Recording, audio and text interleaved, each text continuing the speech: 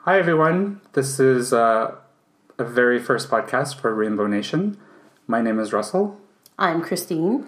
We are two best friends from a small town in Canada that just thought it would be fun to do a podcast. We've been best friends since 1988. 1988 over a stick of gum. Hubba Bubba.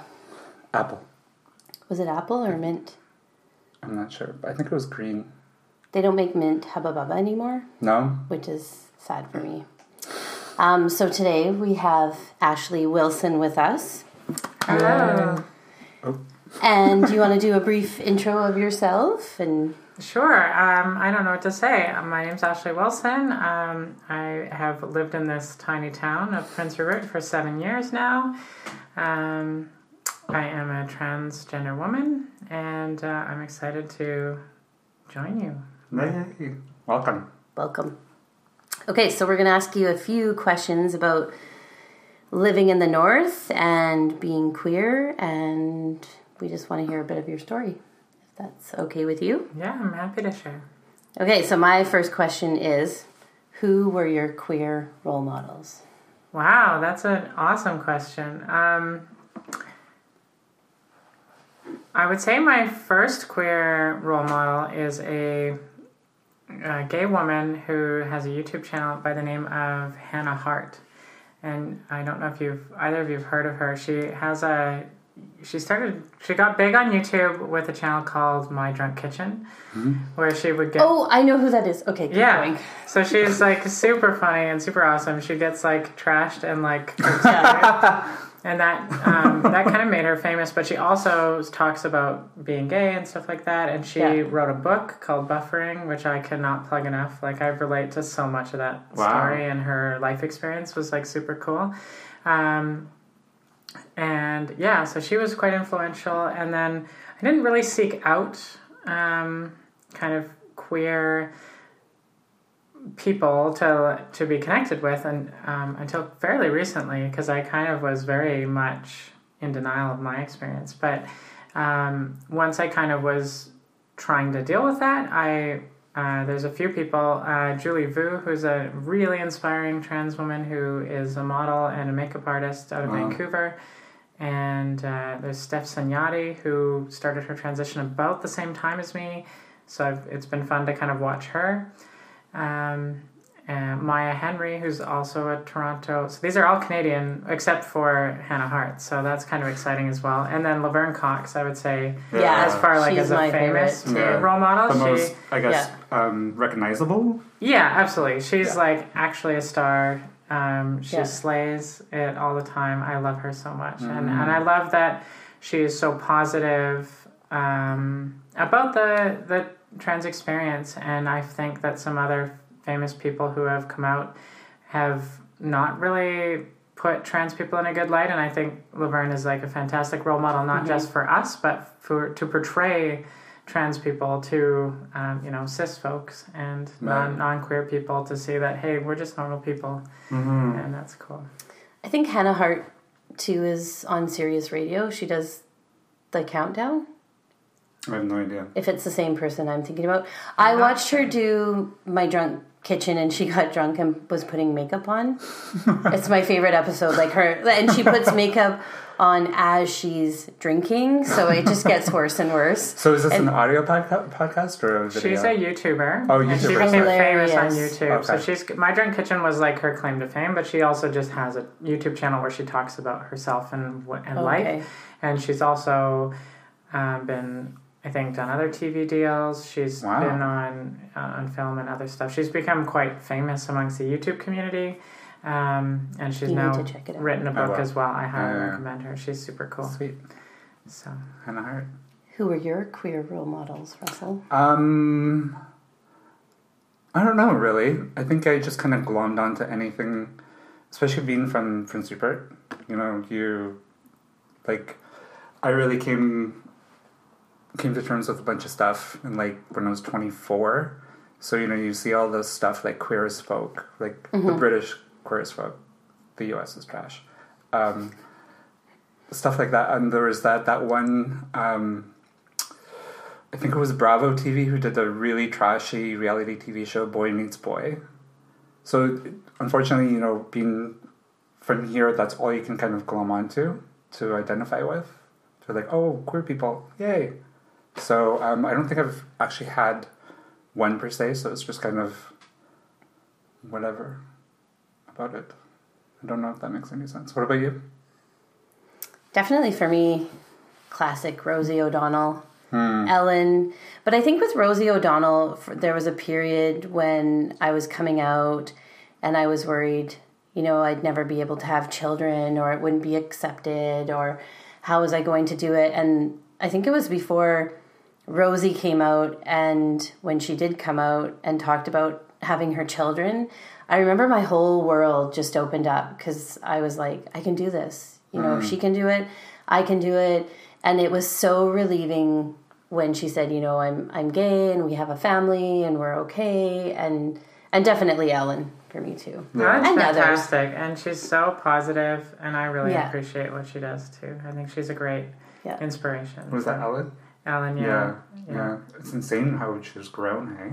Yeah, she became very big very quickly. And when she first came out on the show, and then she lost everything. Everybody was talking about it, and I think everybody felt the shame. Like, I definitely felt it. You know, she took that risk and said, I'm gay.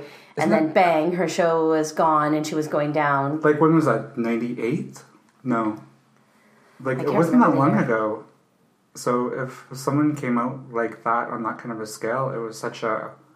It was still a big shock. Yeah, right?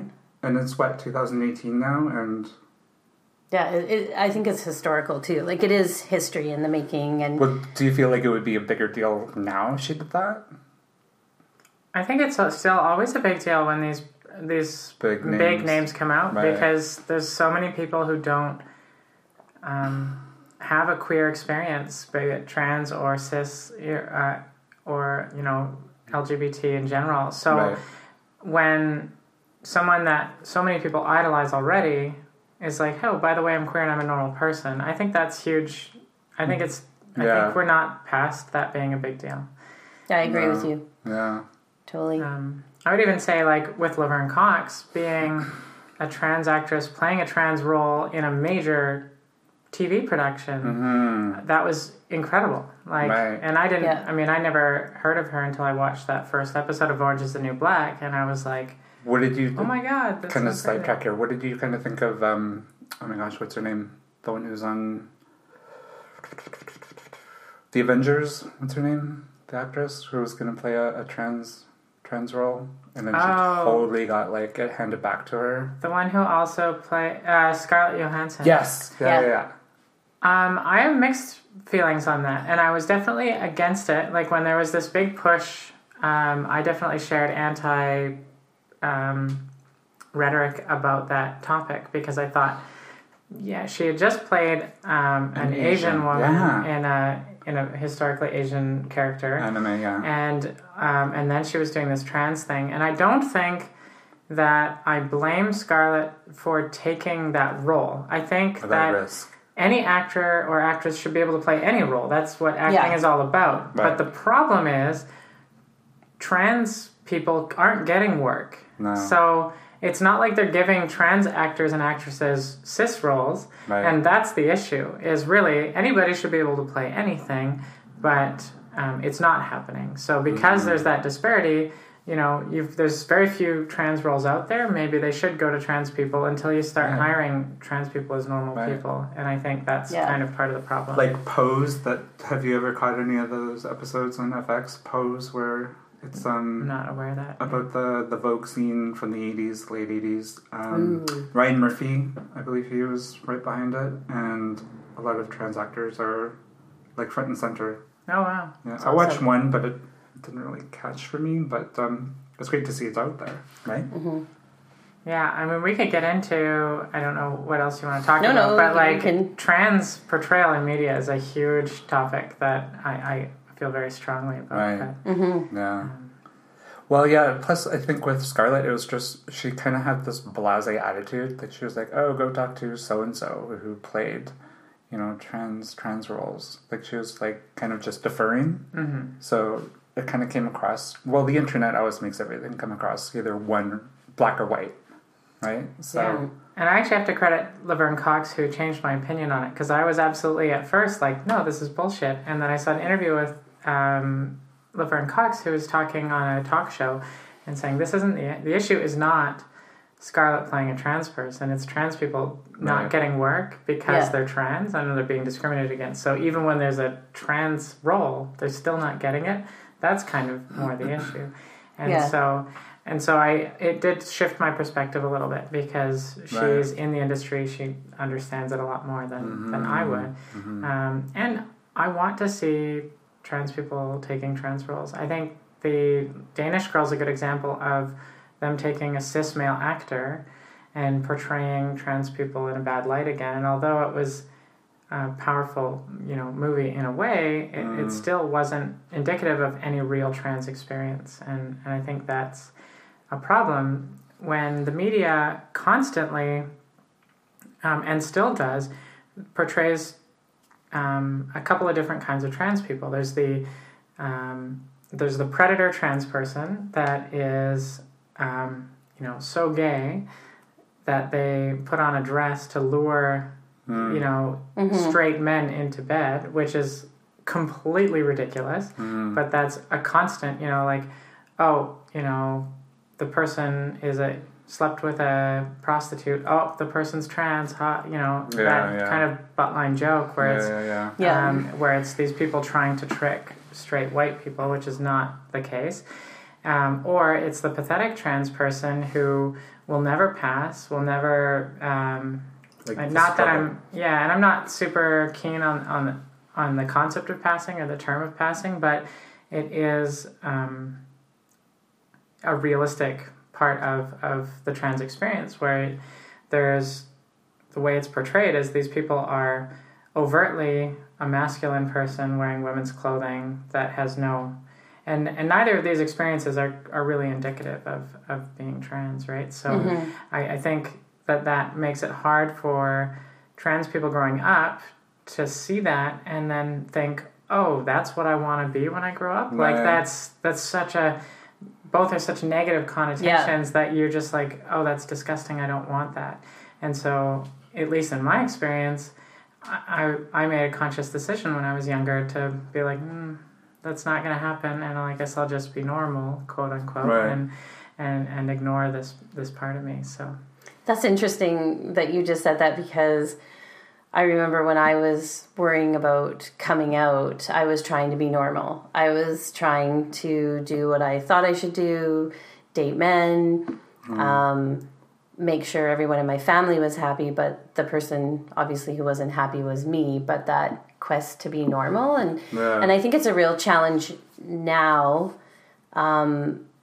just displaying queer life and what people are doing and how they're living their life. Like you have a son, I have a son, and just how important my family is to me now, and raising my son properly and not having, there's still people out there who are very negative about gay families and adopting children or having your own children. So changing that mindset for people, it's really important for me.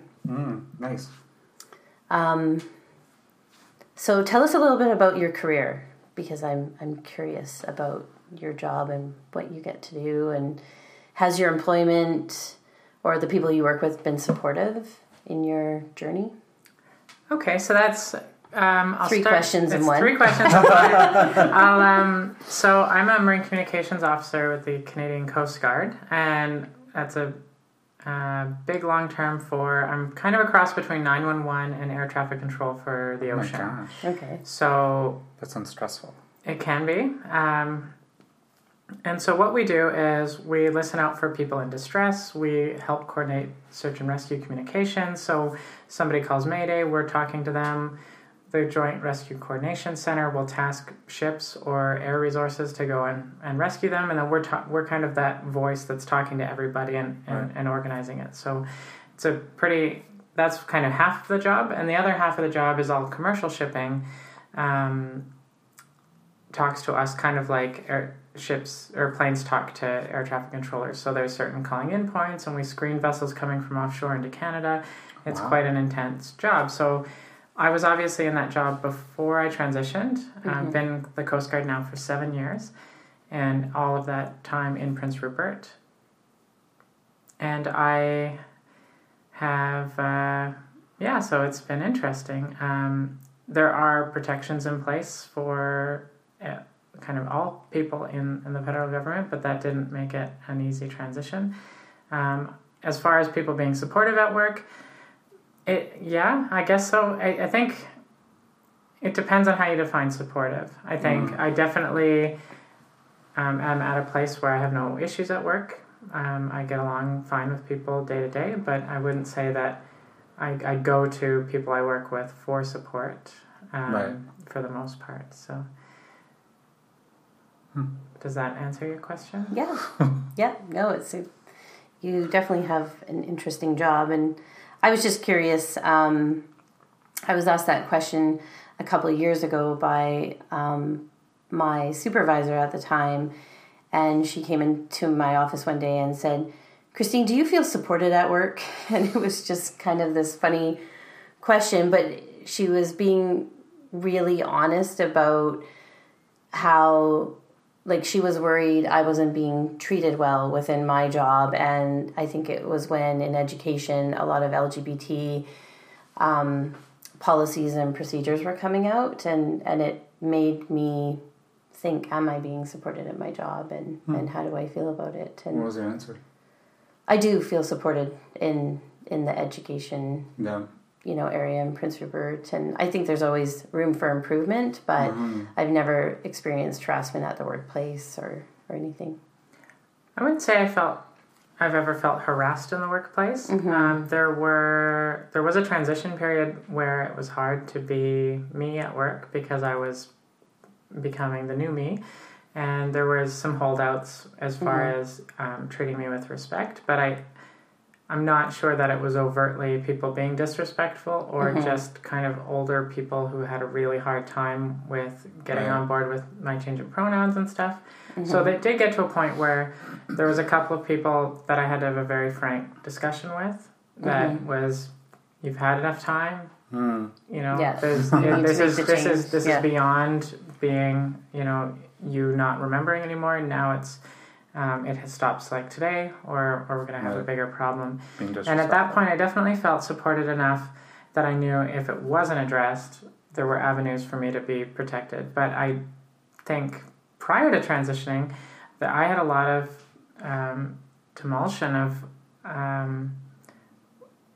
will I still have a job in 6 months if I transition? And I definitely had those fears. I mean, it never really came to fruition, and my managers and managers, like up the line, everybody was fantastic about it, but I wasn't sure before I had that conversation that I was going to be able to keep my career. So wow, interesting. How about you? Do you feel supported at work? For the most part, yeah. I mean, I don't know. Hasn't become an issue at work. More so just, I think in general, it's just with, I worked in retail, so you have those people who don't have the best attitude towards same sex, you know what I mean? Like, they're still in that mindset of, like you were saying, there are two roles. So for gay guys, it's kind of the same thing, the whiny, pathetic homo, or what would be the other one? I don't know. Oh, like the jokester, like that kind of thing. So I did have a little bit of that. But in my current job, I've had no problems. Maybe the odd comment here and there, but nothing you can't laugh off about, I guess. So, but yeah, definitely support. So what has been the best part of your journey so far? Wow. So I think the best part of the journey for me has been making new friends as the genuine me, because those connections and relationships have been so much more substantial than the ones I had prior. And I kind of had this list things that would happen pre-transition and things that kind of my fears of coming out and what that was going to look like. And there were things that I had ranked as more likely to happen and less likely to happen. It wasn't like a written list, but it was just the stuff that I thought about in my head. And on the top of that list were like, I'm going to lose my job. Like, hands out, I won't have a job anymore. Which is scary, right? Yeah. You know, like you think, okay, I'm going to do this transition and I'm going to lose my job. So that's... Yeah, and I you know, I'm going to lose my family and I'm going to... et cetera, et cetera. And part of that, down on that list, kind of near the bottom, was like, I'm going to lose all my friends. And that was one of the least likely things to happen. And so it's interesting to me, the things that I really thought would happen, like potentially losing my job, which... like the worst case scenarios. Yeah, and as much as... It's funny because I say those protections do exist in work, but I just didn't have faith that they would... That would matter. Yeah. Like it was just like a token kind of... Well, it's not even that it's a token. It's pretty explicit, and especially now with Bill C-19, where they've added gender identity and gender presentation. I'm getting that word wrong, but to the Human Rights Act. Like, it's very explicit that you can't be discriminated against, but that wasn't... I just didn't believe that if a senior manager wanted me gone, that they couldn't make up an excuse that wasn't that. And that's kind of the faith that I didn't have. But beyond that, the things that I didn't think would happen was like losing my friends. And it kind of flipped, where I pretty much did lose all my friends, not in a way that I don't think it was conscious in the sense that people said, oh, Ashley's trans, I can't, screw that person, I'm never going to talk to them again. Like, I don't think that it was consciously that, but it was like I was becoming a different person, and or I would say I'm not becoming a different person, I'm finally actually able to be me. Right. So this fictitious person that I had made up for the last 30 years didn't exist anymore. Yeah. And part of that was I wasn't one of the guys anymore, so I'm not invited to like the Super Bowl parties and the guy go for a beer after work things anymore. Right. Which, in a way, I'm not heartbroken about, but I never really was part of, the girl group of people that, in our groups of friends. So it just kind of happened where I was in this limbo where one by one I just started getting invited out to things, and so that was interesting for me. But the positive out of that was I've made relationships as Ashley now that are so much more real than these kind of, what I would say, fake, on both sides of the fence, relationships I had before, because they were relationships based on this identity that I was making up. So so now my friends are like genuinely my friends who like me for me, and it's so much more incredible. So I would say that is by far the biggest positive thing out of my transition, because I have been able to realize myself and such be so much more genuine with the people around me, and I think that is indescribable. Yeah.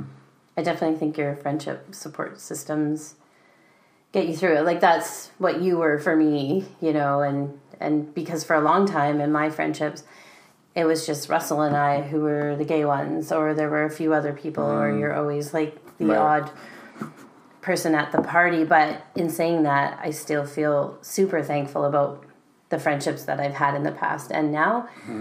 But there was a lot of growth for everybody, especially when after I came out, and then shortly after that I started to pursue an adoption. There were big opinions on me being a single parent, my child not having a father. But through all of that, like, I'm super thankful for my group. Definitely a freedom, that's for sure. Yeah. Right? Do you have anything, Russell? Well, we're talking about YouTube, I think before or something like that. And I know you have a YouTube channel, Ashley. Would you care to talk about what it's about? Sure. It was kind of an experiment that has completely died off, but there's a couple of videos there that talk about my kind of coming out story and a little bit about my experience.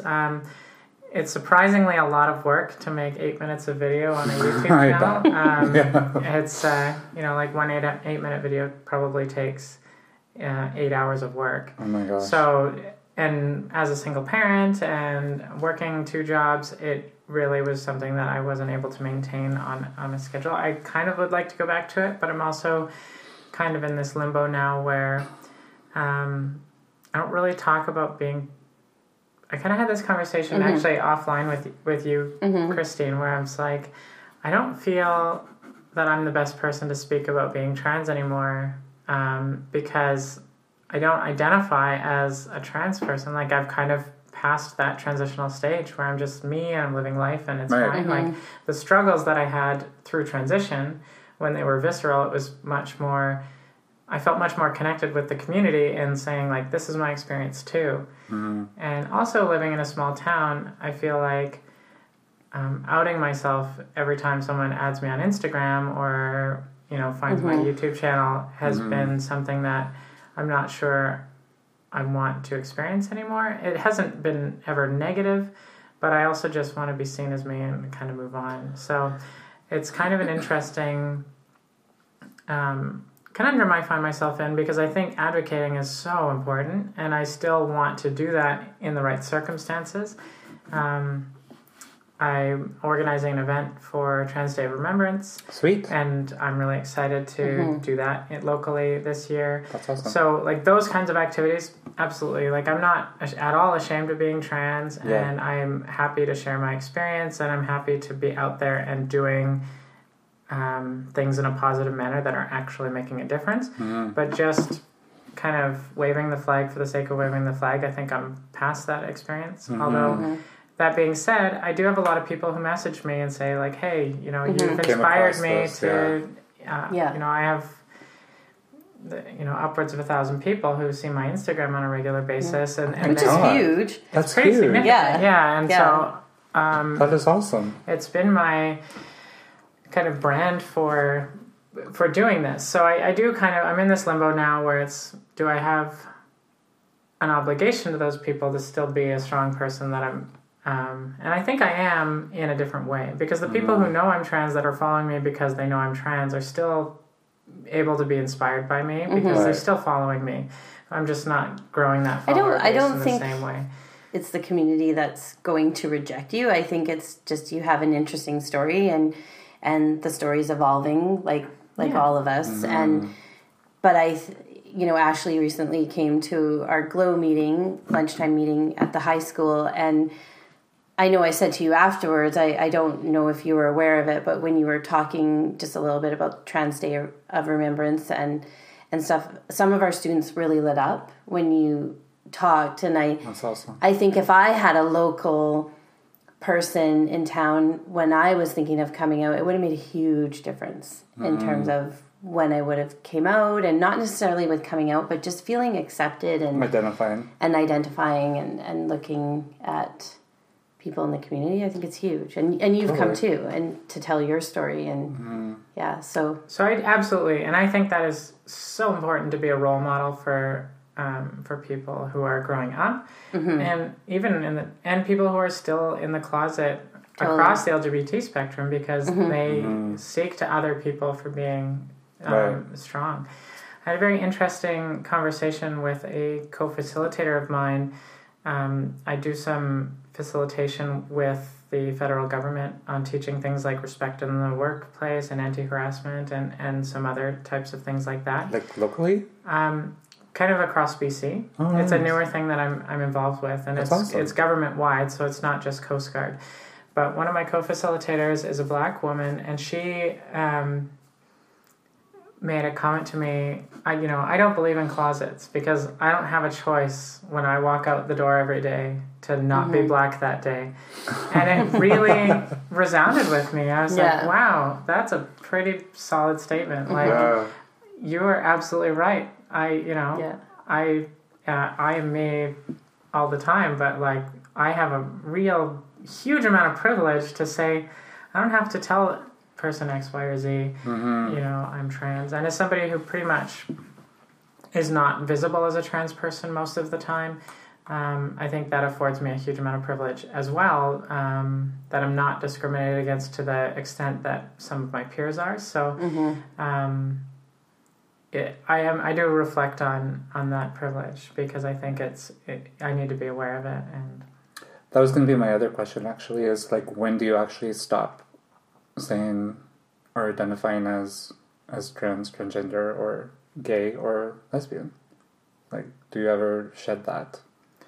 Well, and that's kind of what I was saying, is I don't really tell people anymore. Yeah. I wouldn't say that I hide being trans, but I certainly don't necessarily tell everybody I meet. And Do you see yourself like changing like your social media platforms or whatever, like your Instagram? Do you want to kind of close the one that you have now, or evolve it, or? Yeah, and I thought about that, and what I have done is I've removed from my profile on my Instagram that I'm trans. I just say queer now, and I do announce my pronouns, which I wouldn't say outs me as being trans, and I'm not posting content with the trans tags anymore, and that's just been in the last 2-3 weeks.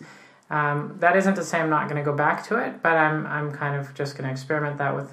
For now. I haven't removed any content. I did debate on closing the account, but because I've made so much progress in developing that community around my account, like a big audience. I don't really want to completely abandon it. And I think maybe even if I'm just taking time for me for a few months, I think that's fine. But it's a journey, right? It is a journey, and there's I don't no think right, there's any right or wrong. And I know my family sometimes jokes with me. They're like, "You barf rainbows, you spit out rainbows," you know.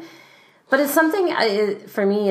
It's gone from being something that I was ashamed about and really worried about to now it's a part of me that I'm really proud of. And you know, I worry about the youth who are growing up in small towns and you know across. It's BC still almost Canada. rebellious. Yeah. In a way. Do you know what I mean? Yeah. And I grew up in a small town as well, in a place called Gibsons, and it was much like here. There's like 3,000-4,000 people, a high school of a couple thousand people. We had 2 gay kids in my school. Like, of course, there's a lot more than that, but that's the ones that are, you know, they were visible.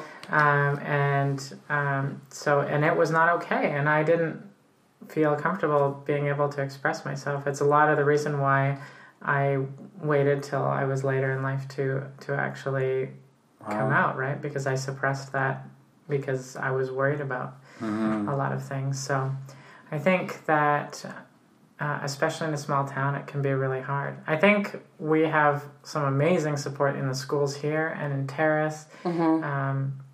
Going into my son's school and seeing that there's gender-neutral bathrooms and stuff like that is absolutely amazing because kids are even aware of things that we never were aware of when I was a kid. So I think that's really inspiring too, that we have come a long way, for sure. Yeah, I agree.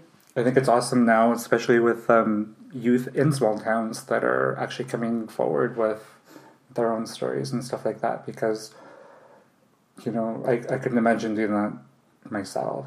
Like I waited until later in life to actually finally identify with that. So yeah, the youth are really brave. You know, I've worked with youth who are coming out in grade 5 or grade 6 or grade 7 and some grade 8, and that is insane. And the friendships are awesome. You know, most of their peers they don't care. They're super accepting.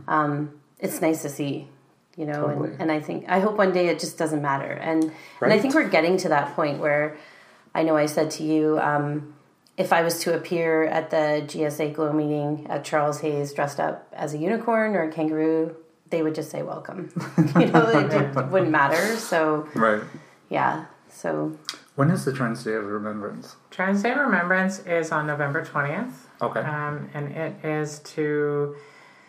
There was a woman by the name of Rita Hester that was murdered on that day, in 1999 or 98. I haven't recently looked at my notes, so I apologize to anyone listening if I'm making the details quite a little bit wrong. And there's another woman by the name of Gwen who started this project to remember her and everybody else who's murdered for the reason of being trans.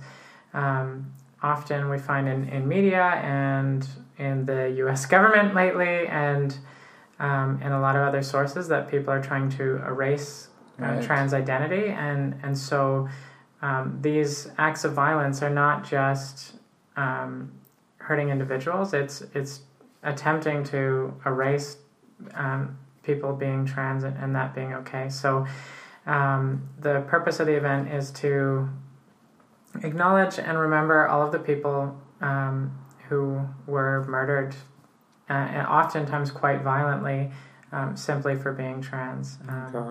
And it does not capture, unfortunately, I think with good reason, but it does not capture any trans people who were murdered for domestic violence or for a lot of other reasons, because just like other LGBT groups, trans people are hugely at risk for all sorts of other types of violence, but this is specifically like hate crime related murders. So I think it's really important. I was honored to participate in TDOR in Victoria last year, and I think it's something I'd like to bring up here, because it's not a conversation that happens in small communities, and it's it was scary. Coming out, I was very much concerned living in Prince Rupert for my personal safety. And I wasn't sure that I would be safe here. And I even wonder now, like if I'm going to go on a date with somebody, what's that going to, look like? So I'm very much upfront about being trans just for safety wise. But, if you're at a bar and someone's hitting on you, there's not always a safe way to be clear about your intentions without, and that's scary too. It can be for sure. So. No kidding. We hope to do the project together with the GSA group and Ashley and others, and I think it'll be good for Prince Rupert to roll this out, and I think it's really important. And then to have a time together before and then a little bit of time after. For sure. Just to talk about it. Can I ask you guys a question? Sure. Something that comes up for me sometimes, and I think is like really an awkward question, but does anybody ever say, "Oh, I think you're so brave"? Do you get that, either of you? I think I definitely have received compliments in terms of bringing things forward, but I've never necessarily been told that I'm brave. When we rolled out Safe Place, there was a lot of feedback there, and on Twitter and comments. I think with some of our social media stuff, it's been more positive than negative.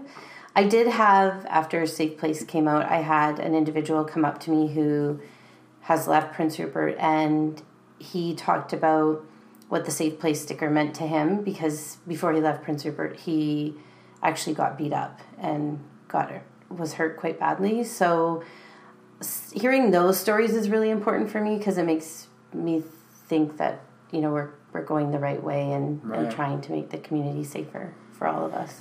So for anyone who doesn't know, can you explain what Safe Place is?